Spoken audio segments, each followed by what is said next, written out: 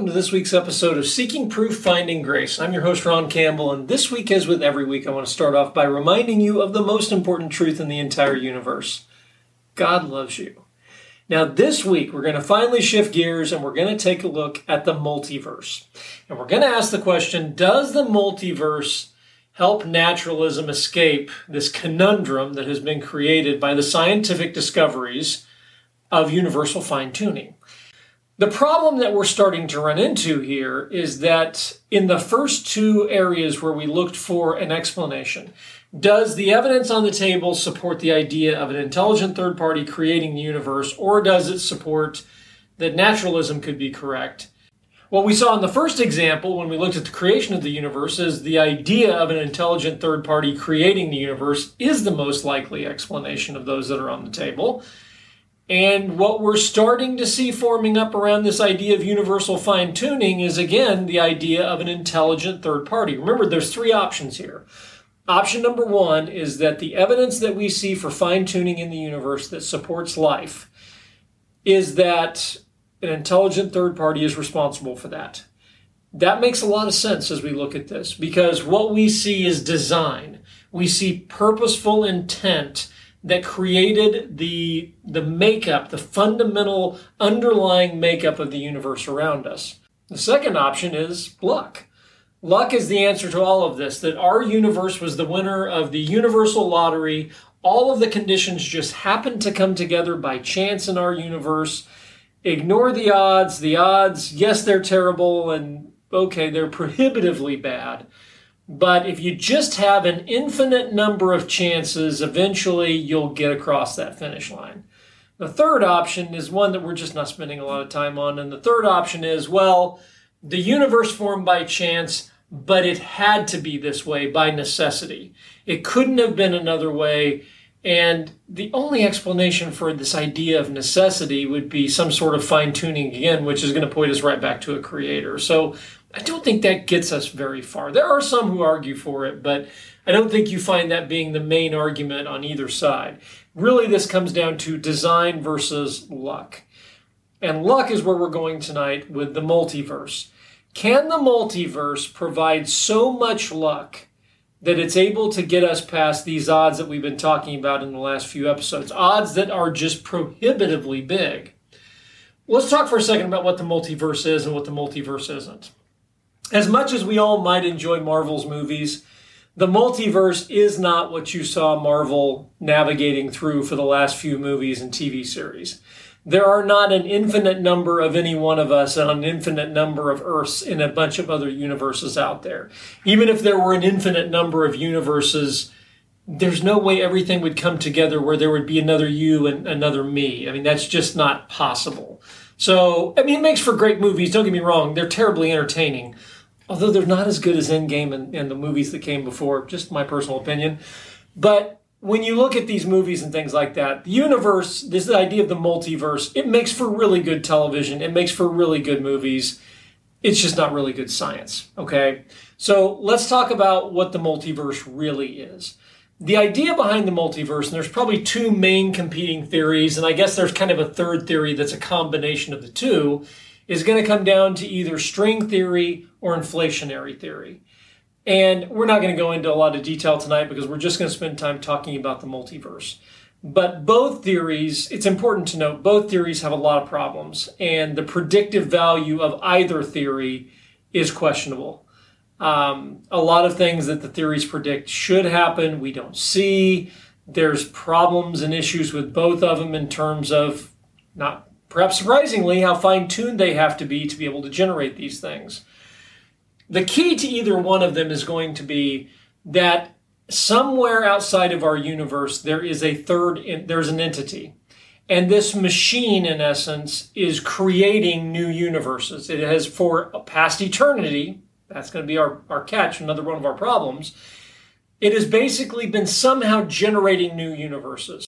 And the idea behind it is, if you could just have enough universes, and it's going to have to be an infinite number, because if you remember from the last episode, the mathematics that we're dealing with when we talk about fine-tuning is so gargantuan, and even just one of the examples, that it's impossible to get past. And so unless you have an actually infinite number of universes, you're going to have an impossible time getting past this idea of the mathematics of fine-tuning.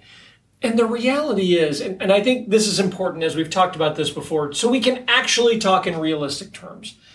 If you remember when we talked about infinites quite a few episodes ago now, infinites are mathematically possible, but they're logically impossible in the real world. You can have an infinite set of numbers mathematically. That makes logical sense. But when you try to have an actual set of something in the real world, an infinite number of them, you run into impossible contradictions that just don't make any sense and don't work. So let's talk about that idea and let's kind of walk through that. The problems with the multiverse are going to be many. But let's kind of start walking through this and what the issues with this really are. So number one, the first issue that you're going to run into with the multiverse is, what is it that's generating all of these universes? You know, this idea of Occam's razor, and you'll hear this bantied around a lot of times. You hear Dawkins talk about it a lot, and I think he gets the definition of Occam's razor wrong because he always wants to use the idea of simplicity to rule God out of existence. And I think I've mentioned before, I don't think that's an appropriate use of the term or of the concept. Occam's razor basically tells us that when we're looking at possible solutions, obviously we're wanting to look at the explanatory power of the solutions. But if you've got a situation where you're looking at solutions, what you don't want to do is to find some solution that is some ridiculous, convoluted, incredibly complex solution. Occam's razor tells us the more simple solution is generally going to be the correct one. If you've got something that is just this convoluted mess, realistically, how does that happen? And it's something that we recognize in our everyday life as well. So the first problem that we recognize when we look at this idea of multiverse is we've got this machine that has been generating other universes for all eternity. That seems to be a massively complex idea, and it doesn't seem to work in a lot of different ways. You know, before I mentioned that the least likely thing that could pop into existence was the Big Bang. And coming out of the Big Bang, basically the entire universe leapt into existence. And we had talked about that when we were looking at how was the universe created. And at the time we said the least likely thing that could pop into existence would be the universe. How is that possible? How do you get a Big Bang that produces this universe around us? Well, I'm wrong. Something that's infinitely less likely than the universe popping into existence is a universe-generating machine popping into existence that for all eternity has been generating other universes. The problem that you run into with the multiverse is it piles complexity on top of complexity on top of complexity to do this. So now you've got something that is even remarkably less likely that jumped in to begin the beginning of the universe, which is this universe-generating machine that we have. The second problem that we're going to have is the fine-tuning problem. The very thing that the multiverse is trying to answer, which is the fine-tuning problem, fails to recognize that the fine-tuning problem is dramatically exacerbated by the multiverse. Not only do you have the problem of the fine-tuning of our universe that we're trying to get around with all of these infinite odds, but the machine that's generating all of these universes, by definition, has got to be even more finely tuned than the universes that it's spitting out. In any situation where you have something that is creating something new, the process that it's going through to create these things, generally speaking, again, if I wanted to be a little bit mean in this, I could point to Dawkins' own reasons of why he wants to rule God out, because he claims that God is so complex. Okay, if you've ever read through some string theory or looked at inflationary models, the mechanisms that are being described that are generating all of these universes are amazingly complex. And it's funny, I would be curious to know what Richard Dawkins' thoughts are as it relates to that, because to me, that seems infinitely more complex than the idea that an intelligent third party is responsible. But in terms of fine-tuning, now you have to explain, where did the universe generator come from? And then you've got to fine-tune the process that it's using to create all of these new universes. And then you're going to have the fine-tuning of the universes that it's creating that we're trying to explain. So you've piled problem on top of problem, getting to this place where you can explain the multiverse, just getting the multiverse off the ground. So our first two issues in this is, where did the multiverse generator come from? And number two, how do you explain the fine-tuning of the thing that's doing the creating of these new universes that's trying to get around the fine-tuning argument? So the fine-tuning is only made infinitely worse in all of this. Number three is going to be energy. And remember, before we've mentioned that our universe has an abundant amount of energy. And eventually, through the second law of thermodynamics, we know that our universe will eventually grow cold and die. It's not a happy thought. But that's when all of the energy runs out. Where is the universe generating machine getting all of this energy that it keeps pumping into all of these infinite numbers of universes that it's creating? We have a ridiculous amount of free energy in our universe. And it goes back to this idea that Penrose was talking about. And when you go back, if you've got something that's generating an infinite number of universes, that's where the energy is coming from, is from this universe generating machine. How is it doing that? Where is it getting all of its energy from? If it's been creating an infinite number of universes, or again, let's say we back off the idea, which I'm going to be arguing for here in a second, of an actual infinite, even if it's been generating trillions and trillions of universes, where is it getting all of the energy from that it's dumping into these universes? Where is that coming from? So the second law of thermodynamics should suggest to us that it's not possible that this universal generating machine has an infinite amount of energy to create an infinite number of universes. Sooner or later, isn't it going to also run out of gas? Number four, the other problem that we're going to have is, if this original universe that's generating all of these other universes that it's spawning off, it's not going to be able to be past eternal either. You remember from before, the Born-Guth-Vilenkin theorem. Well, even if you use the Hawking-Penrose-Ellis singularity theorems, there are going to be an enormous number of scientific theories that point us back to the reality that the universe cannot be past eternal. It has a beginning point. And I understand this idea of a universal generating machine would give us a beginning point to the universe. But the universal generating machine couldn't be past eternal either. The same Born-Guth-Vilenkin theorems would apply to it. The same Hawking-Penrose-Ellis singularity theorems would apply to it. So you can't have a universal generating machine that has existed past eternal. The problem is the exact same arguments that we have against our universe being past eternal are going to apply in nearly every case to this universal generating machine. So again, we have a problem of how could it have been creating universes in perpetuity if science tells us that it couldn't have existed in perpetuity either. There are going to be other issues in all of this too, just theoretical problems that I have with it. Number one, where is the debris going from all of these infinite number of universes that existed prior to ours? If they're all collapsing into black holes, wouldn't you have like an infinite number of black holes out there right in front of the universal generating machine as it keeps spitting these things out that eventually, isn't it going to get kind of crowded in this space where all of these universes are being generated? Of course, with no space and time, how do you get, it creates an infinite conundrum of things, again, going back to infinity. But it would strike me that there would be a lot of debris from all of the prior universes, things like that. But the other problem that we're going to run into is, in my opinion, what I would call the lottery issue. Does someone win the lottery every time the lottery is drawn? We talked about this last episode. The answer is no. Okay? The reason why that is, remember the odds are 1 in 292 million that someone wins the lottery. If you sold 292 million tickets, would you always have a winner? Well, the answer is no. And the reason you wouldn't have a winner is because you're going to get the same people who at random get the same numbers on their tickets. Now, one of two things is going to happen. It's possible you get more than one winner. That does happen on rare occasions. It's also much more likely that those people who drew the same number both lose. Or if you have 10 people who all got the same set of numbers, all 10 of them lose. That's much more likely.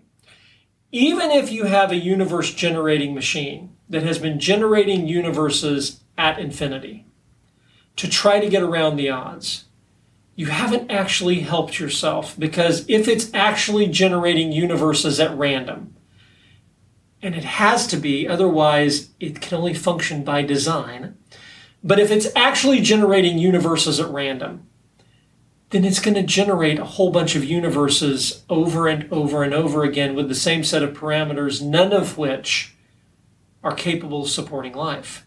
The vast majority of the time, it's going to generate universes that are losers anyway.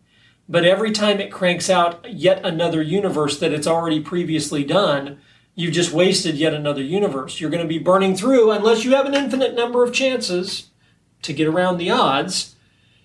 It's not enough to have something that's generating universe after universe after universe. What if every single universe that it generates has the exact same set of parameters, none of which are life-producing? Which is going to be much more likely than getting a universe like ours that's finely tuned. Remember, just because you have something generating a whole bunch of universes doesn't help you from a design standpoint. The only way you get around this is eventually if you just get lucky and you get one universe that happens to be life permitting. But the odds of that happening are so incredibly minuscule that unless you get a new universe every time, you never play through all of your odds anyway. Let me walk through this, because this is the problem that fundamentally you're going to have if you're a believer that the multiverse gets you past of all of this. And clearly Dawkins falls into that category. Dawkins recently on a podcast, and this is his quote, "The physical constants," and he's talking here about fine-tuning and the real problem that it poses for the naturalist. "The physical constants, things like the speed of light, the gravitational constant, the strong and weak force things, most physicists agree, that if you change any of those constants by even a very, very small amount, then we don't come into existence. The universe doesn't come into existence. They have to be like that in order for galaxies to form, for stars to form, for chemistry to form, actually. And then for the prerequisite for life to evolve, need that as well. So that is the nearest approach to a good argument. And that's Dawkins talking about a good argument for God's existence. Now, Dawkins is going to chalk that up to find the multiverse gets you around that.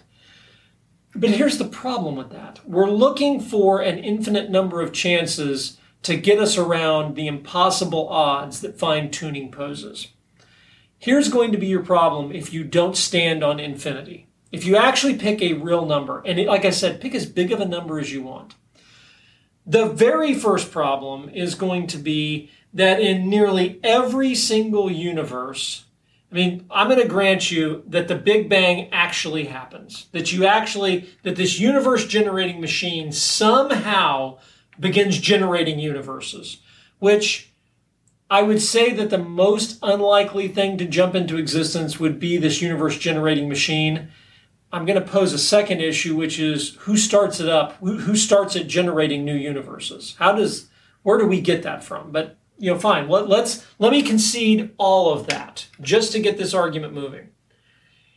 In nearly every single universe that forms, and this is going to be according to Stephen Hawking's observations, the very first problem that you're going to have is if the expansion speed isn't just right, then the universe immediately collapses back in on itself and you get nothing but a black hole. Or the universe spreads out too quickly and nothing forms and you get nothing but a debris cloud. In nearly every universe that is created, you're going to get nothing. And that's going to be the first problem. So in nearly every single universe that's created, you get nothing. But then let's say in the very small percent of them that do end up creating something, you're going to run into issues, not just the expansion rate. And remember the list that we had last time. Gravity has to be just right. Stars have to react with each other. And I can use Dawkins' own quote. Things like the speed of light, the gravitational constant, the strong and weak nuclear force. All of those things, each and every one of them have to be exactly right. So you're going to get the strong nuclear force right on some, but everything else is wrong. You're going to get the weak nuclear force right on some, and everything else is wrong. Every one of those universes is going to fail to support life, and in most cases, they're going to fail to produce anything. And even the ones where you get a couple of them correct, They've all got to interact together with each other. So it's not just unlikely, it's impossible. Unless you game the numbers to say, if you have an infinite number of chances, eventually luck will overcome. Come on, really? I mean, we're going to talk in the next episode about Pascal's wager, but is that really something that you feel comfortable betting eternity on?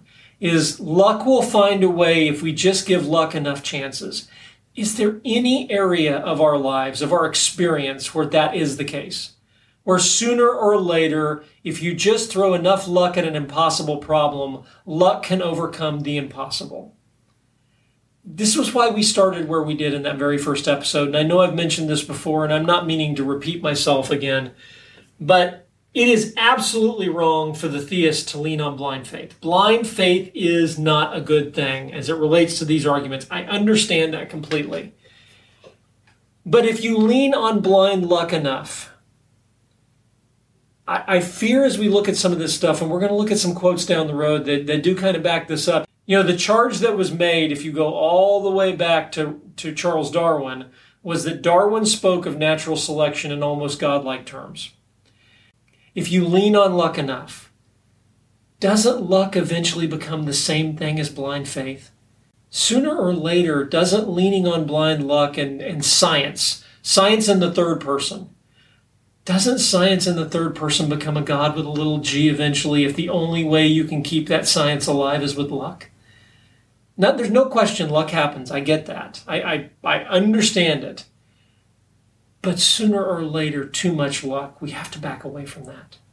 And that's where we find ourselves. Even if you pile all of this in together, even if you rely 100% on luck, sooner or later it reaches the point of being ridiculous. I love this quote from Clifford Longley, a journalist who was looking at these issues, and he recognized that this appearance of design, this idea of design, really one of the things that we looked at with the anthropic argument, the appearance of design. In looking at this, he says, the anthropic design argument and what it points to is of such an order of certainty that in any other sphere of science it would be regarded as settled. To insist otherwise is like insisting that Shakespeare was not written by Shakespeare because it might have been written by a billion monkeys sitting at a billion keyboards typing for a billion years. So it might. But the sight of scientific atheists clutching at such desperate straws has put new spring in the step of theists. That goes back to 1989. And the number of discoveries that we have made in the last 34 years only have made this problem that much bigger for naturalism. There are a lot of things to question as it relates to the multiverse. And the one thing that I haven't thrown on the table in all of this is the whole idea of the multiverse is theoretical. There is no proof of the multiverse. There are theories that support that it might exist, but it is highly, highly speculative. The reality is, would you bet eternity on a very speculative theory that revolves around the idea that if you give luck an infinite number of chances, an infinite number of chances can overcome the clear appearance of design? Is that really what you would bet eternity on? And that's where we find ourselves. As we reach this point, and we're going to talk about that next week when we look at Pascal's wager and we talk about these issues. As we reach this point in the process, we've reached a decision point. What is the most likely explanation for the fine-tuning of the universe?